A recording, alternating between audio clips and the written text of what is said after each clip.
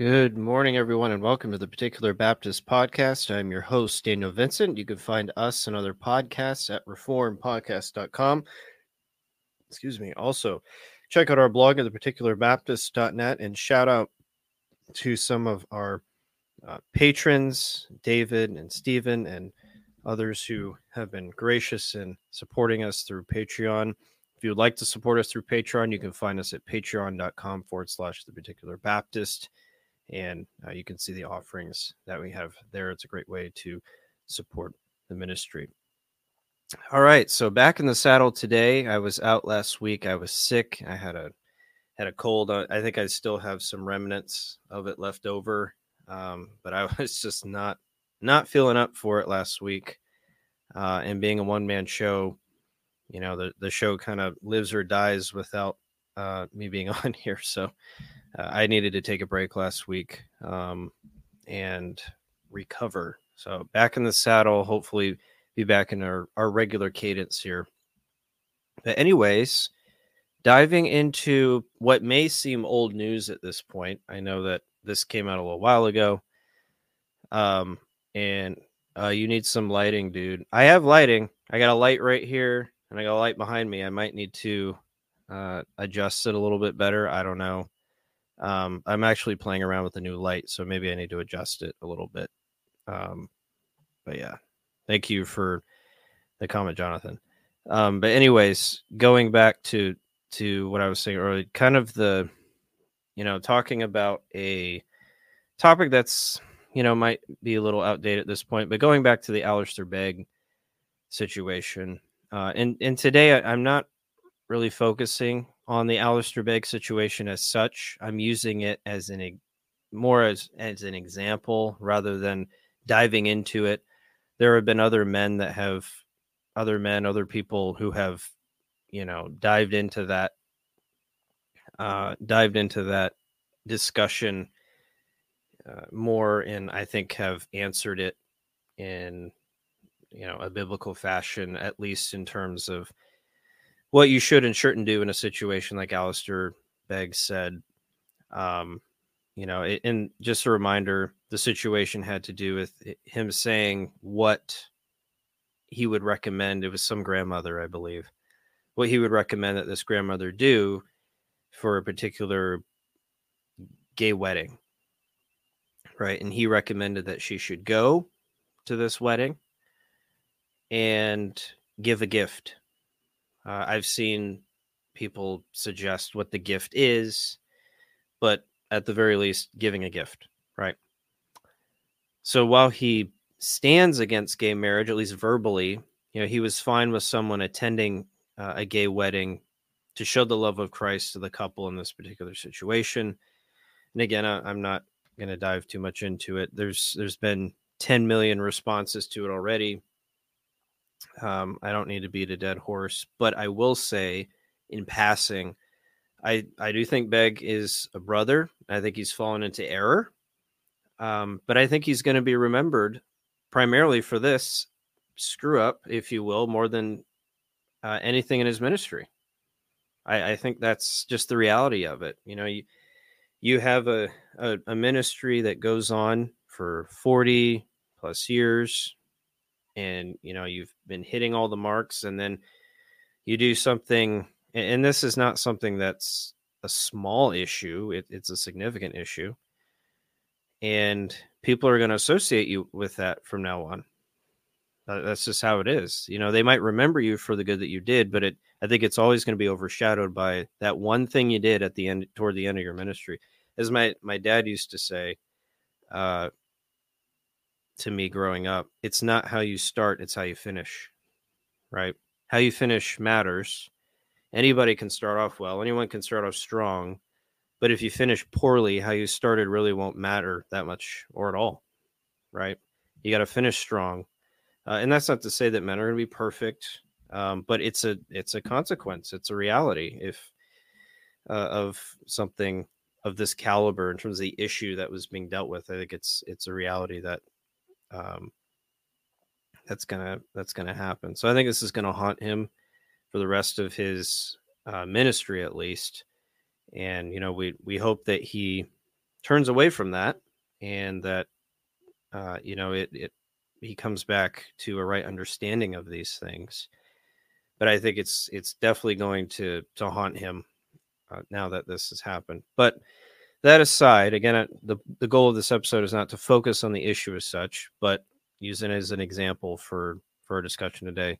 One thing I haven't really seen, or I haven't heard people talking about in the swirl of reactions that are going around here, is how this reaction to Begg's comments compares to how the church reacts to other serious matters that come up in the church, especially in reform circles. There seems to me to be this partial reaction when it comes to sin being presented. There seem to be other sins that are acceptable, as the late Jerry Bridges might have put it. He has that book, I think it's called Acceptable Sins, right? Kind of the same principle. Oh, yeah, there's sins that we are really, that we kind of accept, right? And I think that there is a sense where we can see that happening here. Okay. And that's not to say that recoiling at the sin of homosexuality into something like what Begg said is bad. That's not what I'm saying at all.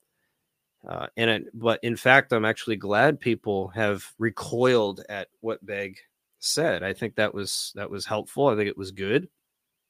And I think what it shows is there's still a sensitivity to conscience. The natural order has not been completely suppressed in the church, and that people still recognize that this is a serious matter. And I think that it shows that there are those who have not compromised on this issue.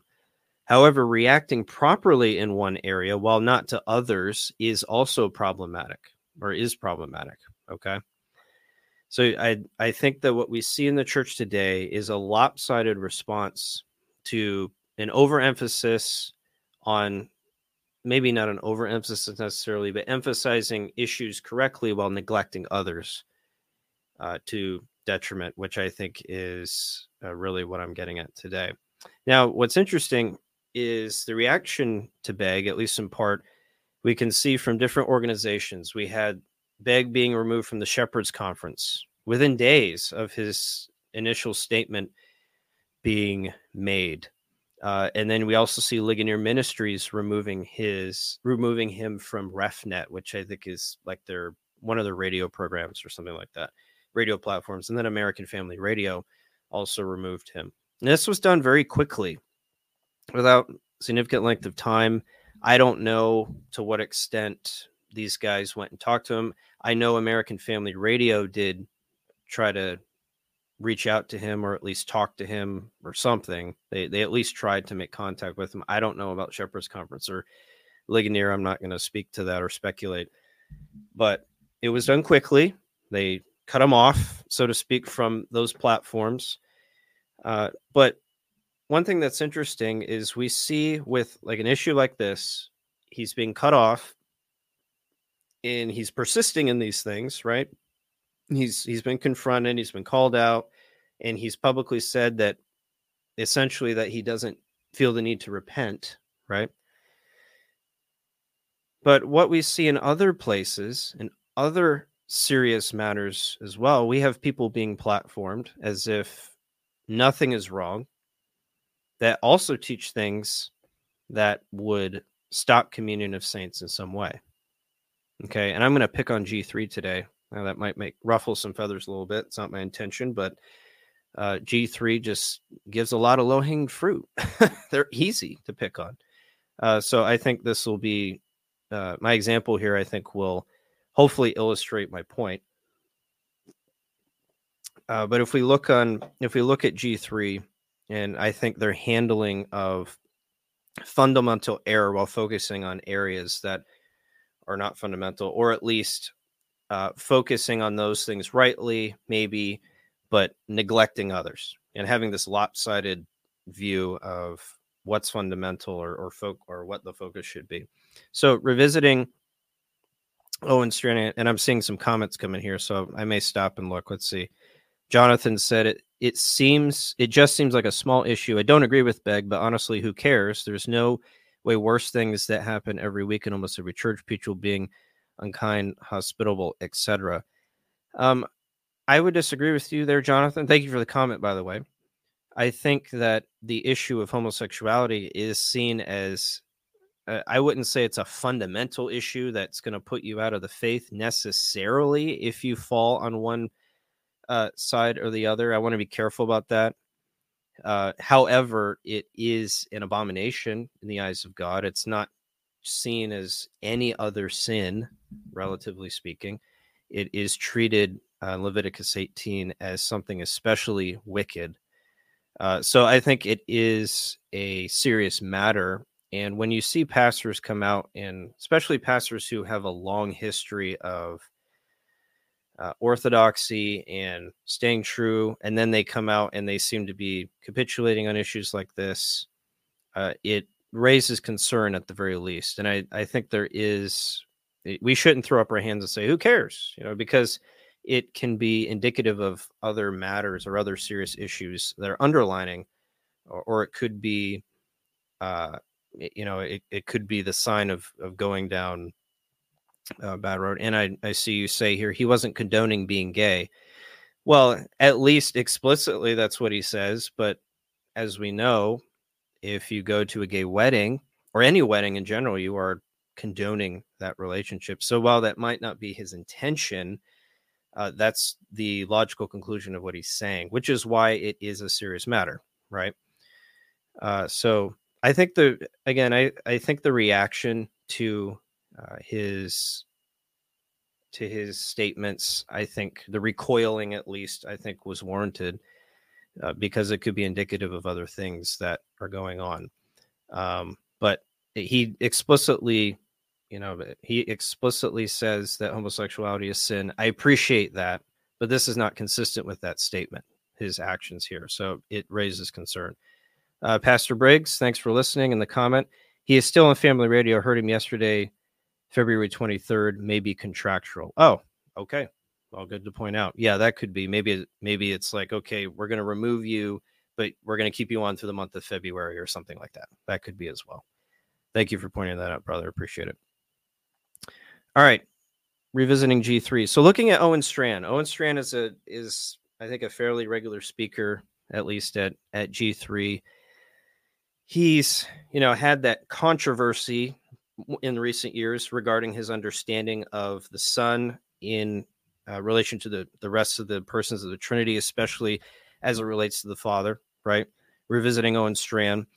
He continues to peddle this idea that the Son is ad intra, or within God, subordinate to the Father, right? And this is, of course, at least heterodox and should be held at least to the same standard as justification by faith alone. And this is not just a submission of order of relations, but an actual hierarchical submission. The Son is in obedience submitting to the Father within the Trinitarian Godhead. And that's been dealt with. I believe we've dealt with that on the show. I'm not going to go into this. Again, the point is not to be myopic on these guys, but use these as examples. Go back and listen we have multiple episodes on the Trinity, talking about three centers of consciousness in the Father, talking about the Trinity as a whole. You can go and see our Trinitarian doctrine in past episodes. I'm not getting into that here. But the point is, we have someone who is deviating on fundamentals, right? On who God is, on the Trinity, which have been historically seen as a fundamental article of Christian religion. And we see him continuously being invited to speak at G3, right? And also to teach at an allegedly Reformed Baptist seminary, where Jeff Johnson is head at Grace Bible Theological Seminary, I think it's called, in Conway, Arkansas. And I think an example of this too, if you look at G3's website, they have this church network, right, where you can find different churches that are like-minded, so to speak. And they have kind of the qualifications there. And I think this will illustrate kind of the lopsided understanding that I'm bringing out today. Again, I'm using G3 as an example. It's not to pick on G3 as such. They just have the low-hanging fruit that allows me to do this, I think, pretty easily. But they have this this statement as it relates to qualifications. They say the pastors of the church must, at a minimum, affirm the 1689, even if the church's statement of faith is not officially the 1689. If you cannot affirm everything within the 1689, or if you have some qualifications, you can provide an explanation of the qualifications in your application. Our aim is to be as like-minded as possible as we unite around common doctrinal standards. And then finally, they say, statement on social justice and the gospel. The pastors or the church must be willing to sign the SSJ and G. If for some reason the pastors are unable to sign based on a convictional manner, an explanation will be necessary.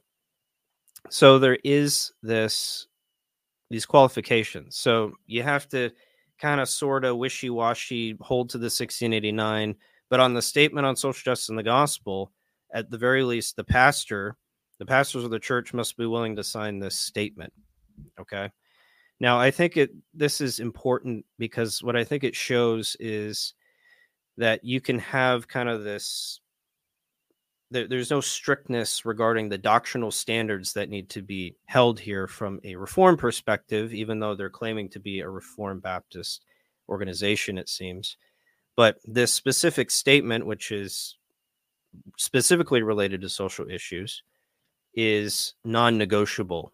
Okay, you must be willing to sign this if you're going to be part of it. Now, it says they must submit qualifications if they have any. They can't just, but they still have to sign this. Okay. However, if you look at the requirements for affirming the 1689, right? If you cannot affirm everything within the 1689, or if you have some qualifications, you can provide an explanation, right? It's not required, but you can, right? So that implies that, this doctrinal unity is not really necessary around this particular confession, which, of course, this confession, those of us who know our confession well, they know, or you would know that this confession has core doctrines in it: doctrine of God, doctrine of Scripture, justification, doctrine of salvation. I mean, if you're going to give a qualification like this, you have to be able to say, yes, you must provide some sort of explanation of your exceptions, because what if those exceptions somehow deviate from fundamentals of the faith? You have to deal with that. Why would you fellowship with a church that doesn't believe in justification by faith alone, or denies the Trinity, or doesn't believe Scripture is our final authority in faith and practice? Why would you do that, right? So it seems that there is this lopsided approach to what is required and what isn't. And I think that kind of shows. Now, if you look at the statement on social justice in the gospel, I was reading some of it last night, very eye-opening. They say this in the introduction. It says, quote, clarity on these issues will fortify believers and churches to withstand the onslaught of dangerous and false teachings that threaten the gospel, misrepresent Scripture, and lead people away from the grace of God in Jesus Christ. Now, what I would like to know is why errors on God, such as the hierarchical subordination of the Son, are not seemingly or apparently a threat to the gospel in their mind, at least in a primary sense, but for some reason social issues are. That would be an interesting discussion to have with them, but that seems to remain unanswered. But that would be something I think that would be helpful to get clarity on, because they're clearly seeing certain social issues as having gospel implications, but they're willing to allow someone who deviates on a fundamental area as it relates to God speak at their conferences, and they partner with them. Again, I think there's a lopsided emphasis here. So you can see this emphasis on social issues that has its own category requirement that requires full subscription, apparently. And then we see that each church can very loosely hold to the confession of faith. That isn't seen as very important, but holding to this social justice statement is, right? You have to be, they're not seeing this proper balance here, and having this well-rounded understanding of what churches and communion should hold to as fundamental, right? So is it really any wonder that someone like Owen Strachan, who again has spoken multiple times at G3 conferences, so they partner with him, and has been corrected on the issue of EFS multiple times, eternal functional subordination or eternal subordination. They're basically all the same thing. They're just different names for it. But continues to persist in that, and he's allowed to hold a stage as if it's not a crucial issue. So I think this kind of brings out an example of what I'm talking about here. We have this reaction to social issues like homosexuality, which is not a bad thing. Again, I'm not saying that. It's good that we react to those things. It's good that we see those things as an abomination. It's good that we see those things as wicked.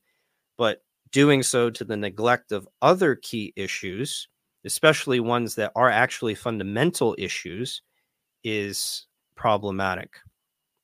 I'm seeing the comments come in here, so let me take a peek here.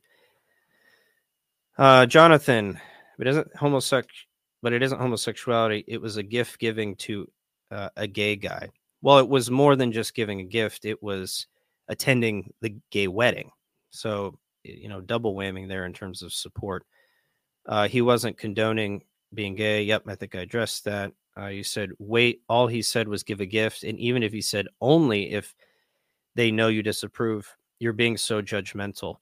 I am able to judge people based on what the scriptures teach. Scripture teaches that homosexuality is an abomination to God. It is against nature, Romans 1, Leviticus 18, and we can judge based on a righteous judgment as Jesus told us to. We have the scriptures. We can judge based on that. His actions, what he was saying is that effectively you can condone this behavior. Now, he would deny that explicitly, but he's not being consistent with his own actions. There is a time to be judgmental even to brethren who deviate on serious matters, and we do so in the authority of Scripture, not on our own feelings about what something is, but what God has revealed in his word. So I hope that clarifies a little bit, Jonathan. Majoring on the minors from William 4. Yes, there does seem to be maybe somewhat of a majoring on the minors there. Right, and what we said, Brother Dan. Aiden, hey, brother, how you doing? Didn't Begg advise to attend gay weddings? Yes, he did, at least in this specific instance of the example he was giving. I don't know if it was something that he was saying generally, because I think he said that maybe in another situation he wouldn't give that advice. But in the particular situation he was referring to, he was recommending that this woman attend this gay wedding. How is he not condoning being gay if attending a gay wedding is okay? Well, it's a good question.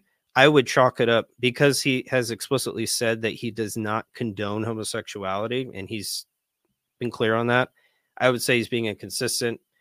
But if it's taken to its logical conclusion, then sure, it doesn't make any sense, right? They're two contradictory things, right? And I think that's kind of where people are going with this. Good. Thank you for the comments, everybody. Appreciate it. Keep them coming. I'll try to address them, kind of as we go along here. All right. So going back to G3, what's interesting is I was kind of preparing for this. I had the week off last week, right? So it gave me more time to think through what I was going to say, and some more things came out, right? Especially around Owen Strand, at least. And he posted something on Twitter yesterday that I found kind of interesting. He said, quote, "It's fair game for theologians to debate theology proper, but we should do so in charity and humility. Sadly, Matthew Barrett has repeatedly refused to do so." This is in reference to something Matthew Barrett said about John Frame. He goes on to say, "Let's practice godly theological disagreement. This fleshly cancel culture stuff is not it. Humility is Christ-like," end quote. Now, I find that kind of interesting because I think it kind of proves my point, right? These issues, such as God, and we're using God here because that's where Owen Strand's, I think, major issue is here in his theological system, not just with subordination. I mean, he's condoned Jeff Johnson's book here, and also Jeff Johnson's new book here. We're going to be responding to this one here soon, and we've already responded to this one on the show. You can go back and look at it. But I think as we demonstrated, it's problematic. But he doesn't see this doctrine, the doctrine of God, theology proper, as a fundamental issue. It's an area we can have disagreement, we can have debate, we can, respectfully disagree, right? So again, you can see this emphasis in the wrong place, right? Or in maybe another place he might emphasize correctly, but again, he's neglecting at the very least over here, right? These things are not seen as fundamental to him and as very important. Now, it's interesting in the tradition that Owen Strachan falls into, Reformed Baptists. If we look at particular Baptist tradition, not even close to what he's trying to say here, right? If we look at Nehemiah Cox, I've posted this on my Twitter. I want it drilled into people's heads. This is from page 22 of A Vindication of the Truth from Nehemiah Cox, who is probably at least one of the authors of the 1677/1689 London Baptist Confession of Faith. So his theology is going to have direct impact on our confession, right? If he was one of the authors, which he likely was. He said, quote, on page 22, "There can be no gospel peace without truth, nor communion of saints without an agreement in fundamental principles of the Christian religion." And one of those things that he was addressing, you got to remember who Cox is addressing here. Cox is addressing Thomas Collier, who was a particular Baptist, gone heretic. He started teaching, neglecting biblical teaching on fundamental issues of salvation, the gospel, God. So theology proper is part of what Cox is talking about here. It's not just salvation. It's also about God, right? Because Collier was saying things like the sun was created, and there were other issues that came up with theology proper. So this is flowing through Cox's mind here. Theology proper, doctrine of God. It's a fundamental principle of Christian religion, not something we can just have a polite disagreement on, right? There's no gospel peace without truth, nor communion of saints without an agreement in the fundamental principles of the Christian religion. Cox even thought that denying perseverance of the saints was a fundamental doctrine. So when he says that statement, he's also got that flowing around in his mind. And it's interesting, we tend to be quite tolerant of that today, but for Cox, it was non-negotiable. Now, whether our response to that is correct or not, that's up for debate. But it's just worth pointing out the difference in response historically as it relates to that issue versus how we see today. It was non-negotiable. It was seen as a fundamental doctrine. You believe you could lose your salvation. Well, you're not believing in fundamentals of the faith here. You're denying those things, right? And then eventually we see that Thomas Collier was written out, right? He was confronted. This was part of that confrontation, right? They were trying to correct him, and he refused to repent. And the churches eventually had to say, "No, you're a heretic, and we're writing you off," right? And Sam Renihan has a really helpful discussion about that in his book, The Petty France Church Part 1, which you can find on Amazon. Really helpful. Okay. But it's just interesting that you see like Strand's response to this is that it's not fundamental. It's not a critical issue. It's something we should cheerfully disagree on, so to speak. But for people in his own tradition, hundreds of years earlier, this was not seen that. In the Reformed tradition in general. I mean, I'm going to go to other examples here, not just particular Baptists, but it's always helpful when you're criticizing someone, I think, to look at their own tradition, right? If your own tradition doesn't even stack up with what you believe, then, you might want to slow down a little bit and take a step back. Feel like, okay, maybe I'm off here. But I think it's important to see that obstinance and persistence in this false doctrine, according to the particular Baptists, was to put oneself outside of the faith. Okay. Now, I'm not saying necessarily that, at least publicly, that Strand is out of the faith. Okay. I think ultimately that's an ecclesiastical call, as was done with the particular Baptists, right? They criticized him publicly, but they didn't formally declare him a heretic until they had gone through the proper steps, and they did so ecclesiastically. But it does mean, at the very least, there should not be a treating of the situation as if it's a secondary difference, as if it's a matter of Christian liberty. And I think that there should be disassociation, at least at the collaboration level, such as conferences, speaking engagements in a similar fashion that was maybe in a similar fashion that was done with Begg. Now, whether those organizations cut off Begg too early, that might be up for discussion.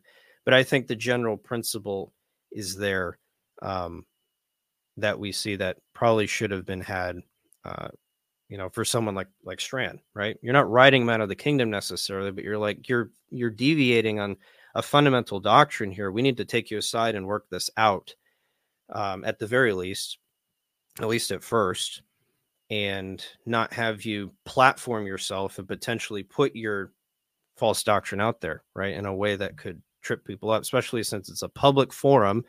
It's accessible to a lot of people. It could cause confusion, right? It's not a matter of Christian liberty. It's a fundamental doctrine, right? So it has to be dealt with. Now, it's kind of funny. If you read that statement on social justice in the gospel, they have an entire section on heresy. And I found it, I read it, and it was just kind of ironic to me. I'm going to read the affirmation part of it so you can just get an idea.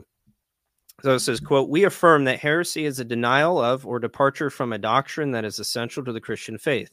We further affirm that heresy often involves the replacement of key essential truths with variant concepts, or the elevation of non-essentials to the status of essentials.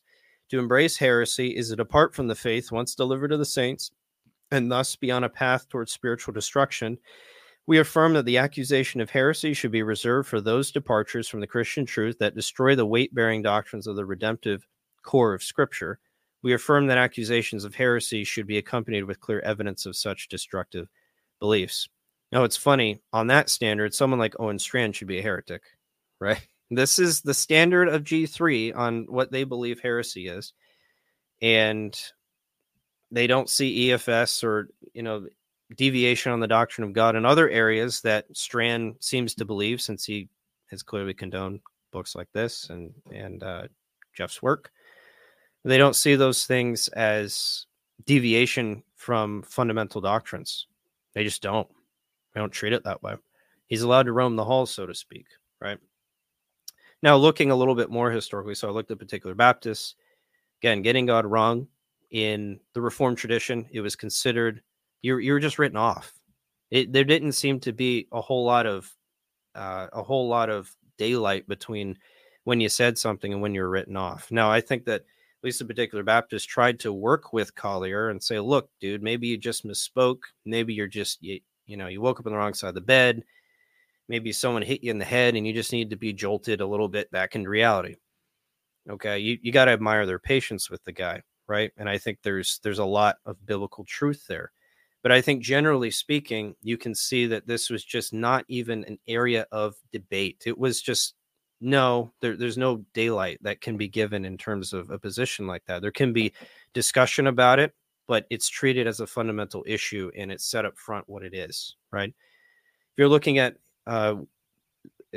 Westminster Divine, Francis Chanel, if you look at his book, The Divine Triunity of the Father, Son, and Holy Spirit. It's a thick book, and I have a facsimile, so it's not very easy to read, but it's definitely a helpful work.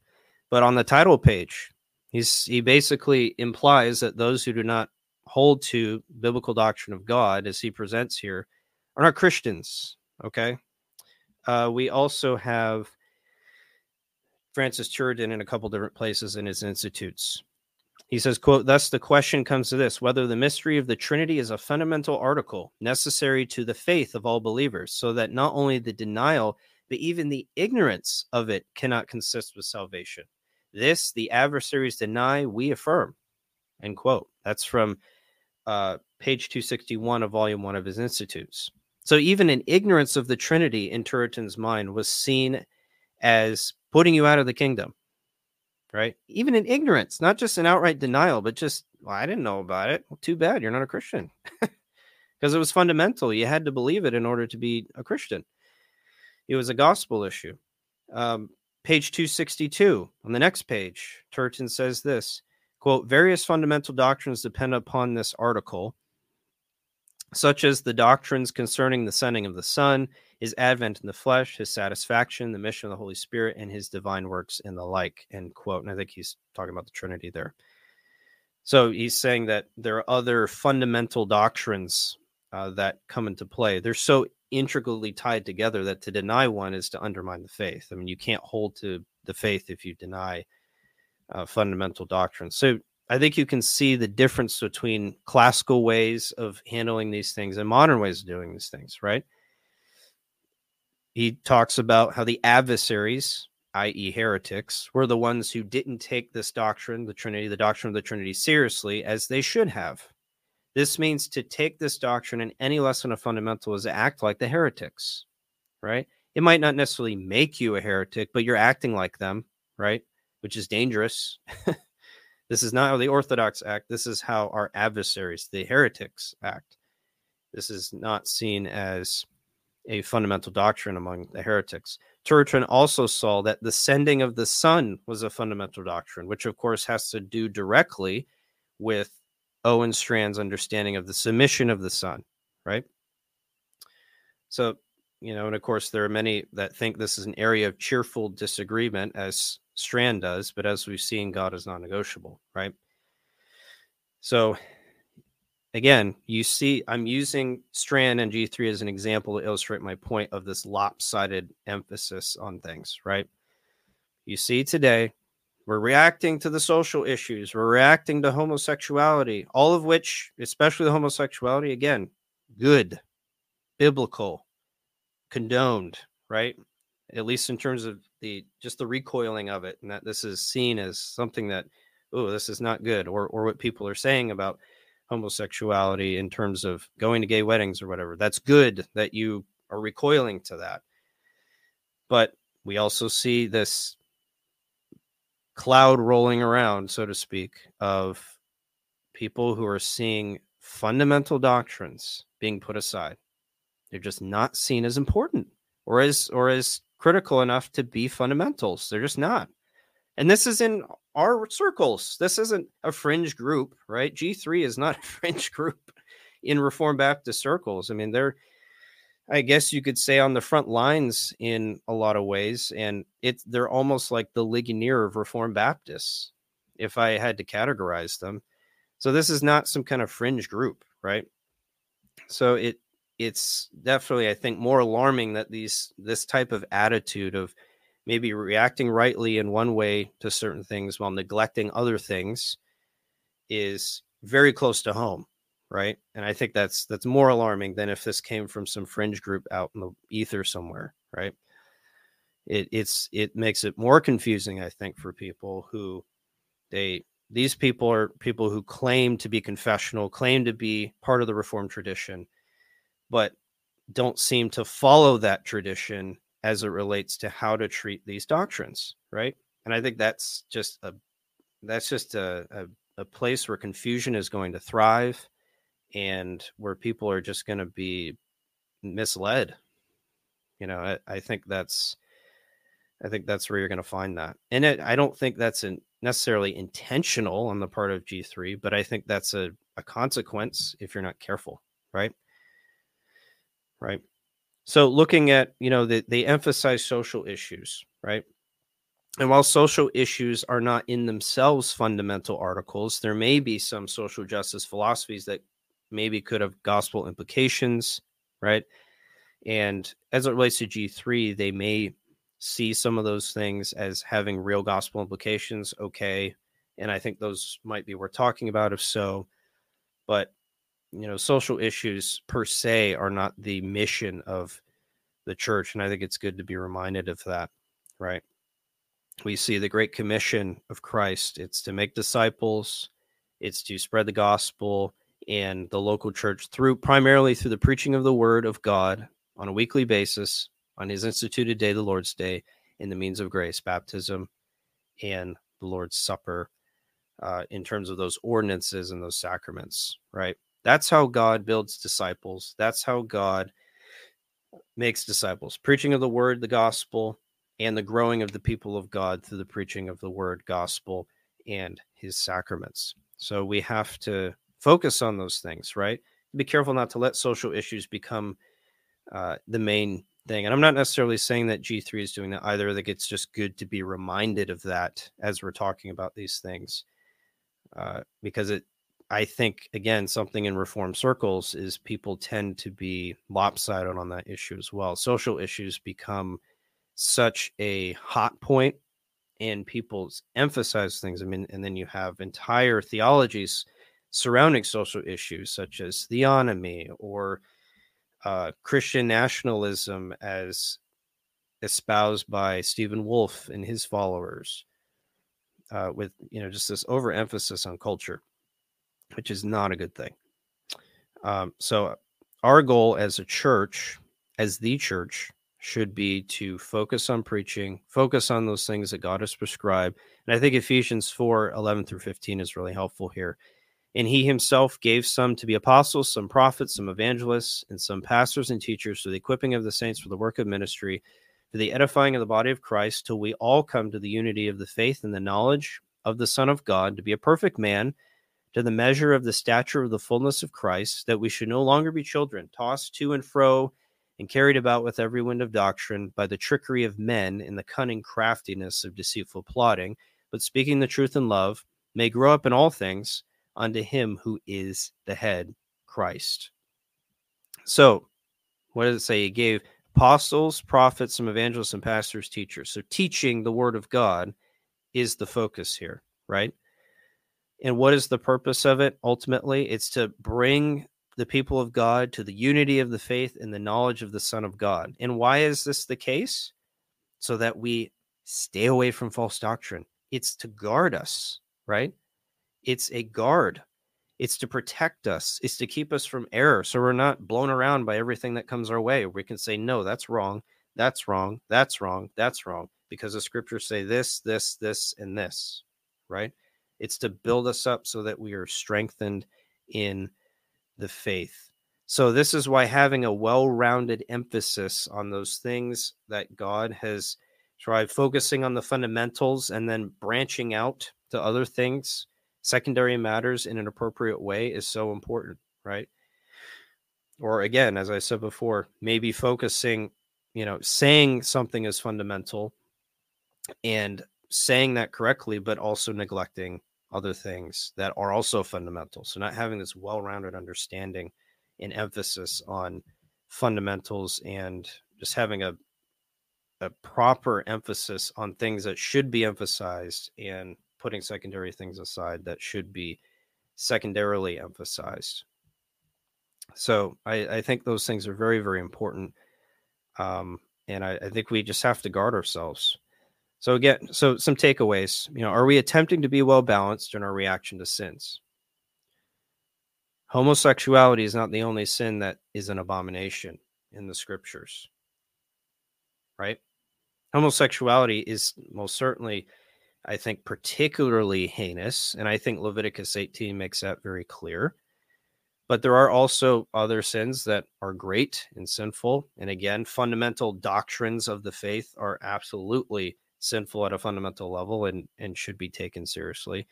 But I think my point is, are we striving to react to sin properly? Yes, false doctrine is sin too, right? It is sin. False doctrine is sin.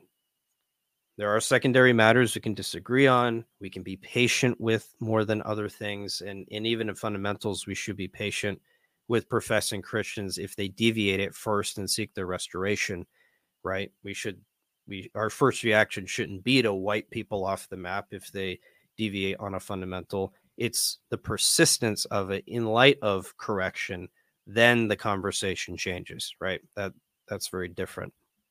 And we have Romans 14, 1 Corinthians 8, that talk about scruples and issues of conscience that we can be patient with other brethren on, and slow down with other brother with, and walk alongside them and love them and hold back our freedom and not flaunt it in front of them, etc.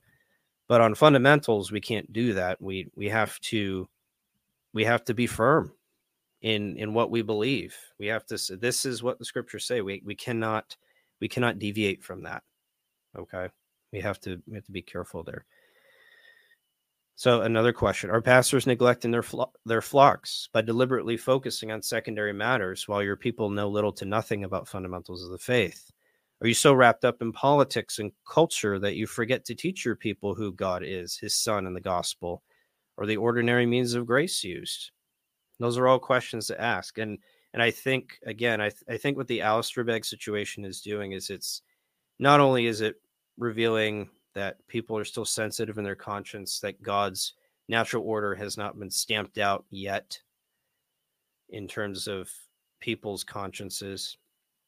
I think it's showing that there are blind spots in the church that really need to be shored up, especially on the issue of God, which has been in more come in more light in recent years as its recovery is being pulled back onto the scene. People are recovering historical understandings and diving into the scriptures more, and more spotlight is being shown on these dark areas within the church where people have either neglected to teach these things, or don't want to be corrected on these things, or who don't care about these things, whatever the case might be. I think that it's showing that there are these big blind spots. So when things like this with Alistair come out, I think it shows me that there is a lopsided emphasis, and that the church needs to revisit those fundamentals and not only have a reaction to things like that, but react properly to the other fundamental areas in other ways that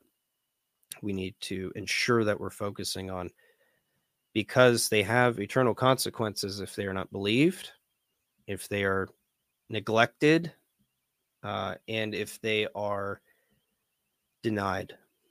So it's of utmost importance that the church do that.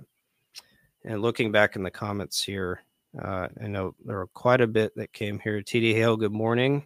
Thanks for joining today. G in the Baptist, Begg totally cucked and doubled down and tripled down. He definitely didn't. He at least doubled down, because I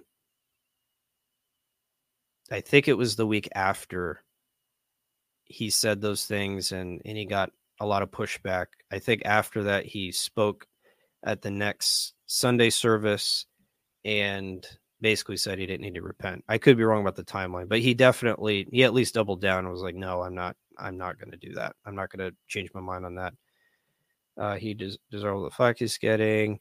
Jonathan, he's not condoning being gay because he said, I don't condone being gay, and also only attending a gay wedding if the people know you don't approve. Also only attend a gay wedding if the people know you don't approve of being gay. Again, it doesn't matter. By going to a wedding and you don't, there's that statement, speak now or forever hold your peace, right? If you don't speak, you're condoning it by silence, right?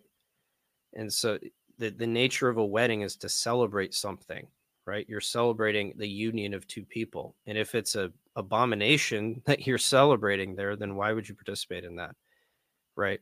To me, it falls in line with Paul's comments in 1 Corinthians about attending idolatrous feasts, right? Why would a Christian do that?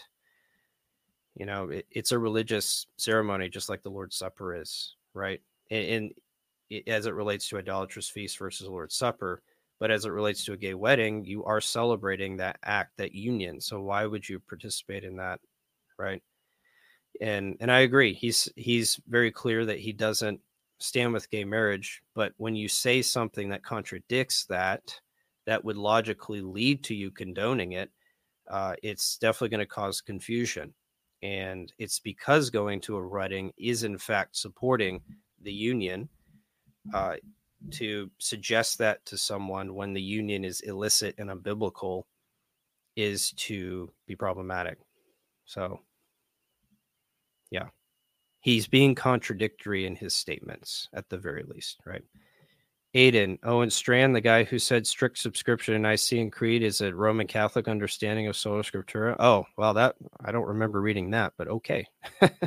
That would not surprise me from Strand. People in Reformed Baptist circles, we need some help. That's for sure. Jonathan, actions speak louder than words. Yeah, and I'm not going to say outright that Begg is outright supporting gay marriage. I think he's being inconsistent at the very least. But when you tell someone to do that, what you're telling someone to do, in effect, is to support gay marriage because of the nature of a wedding in the first place. Even if that's not his intention, that's what you're saying, right? And so you have to be careful there. All right.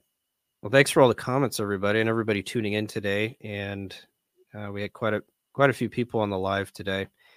But I think that's all we'll have last week. Next week, we will have a guest on the show, Pastor Jim Butler from the Chilliwack Church, Free Grace Baptist Church, I think it is in Chilliwack, British Columbia. We'll be on the show next week.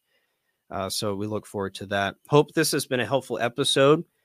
I hope it's bring some clarity, I think, to the broader state of the church, not just being myopic on Alistair Begg, but looking at his actions in relation to the broader state of the church. So hopefully this has been helpful and bring some clarity. But thanks for joining me today, everybody. I appreciate your support and for tuning in. And Lord willing, we'll be back next week. Take care.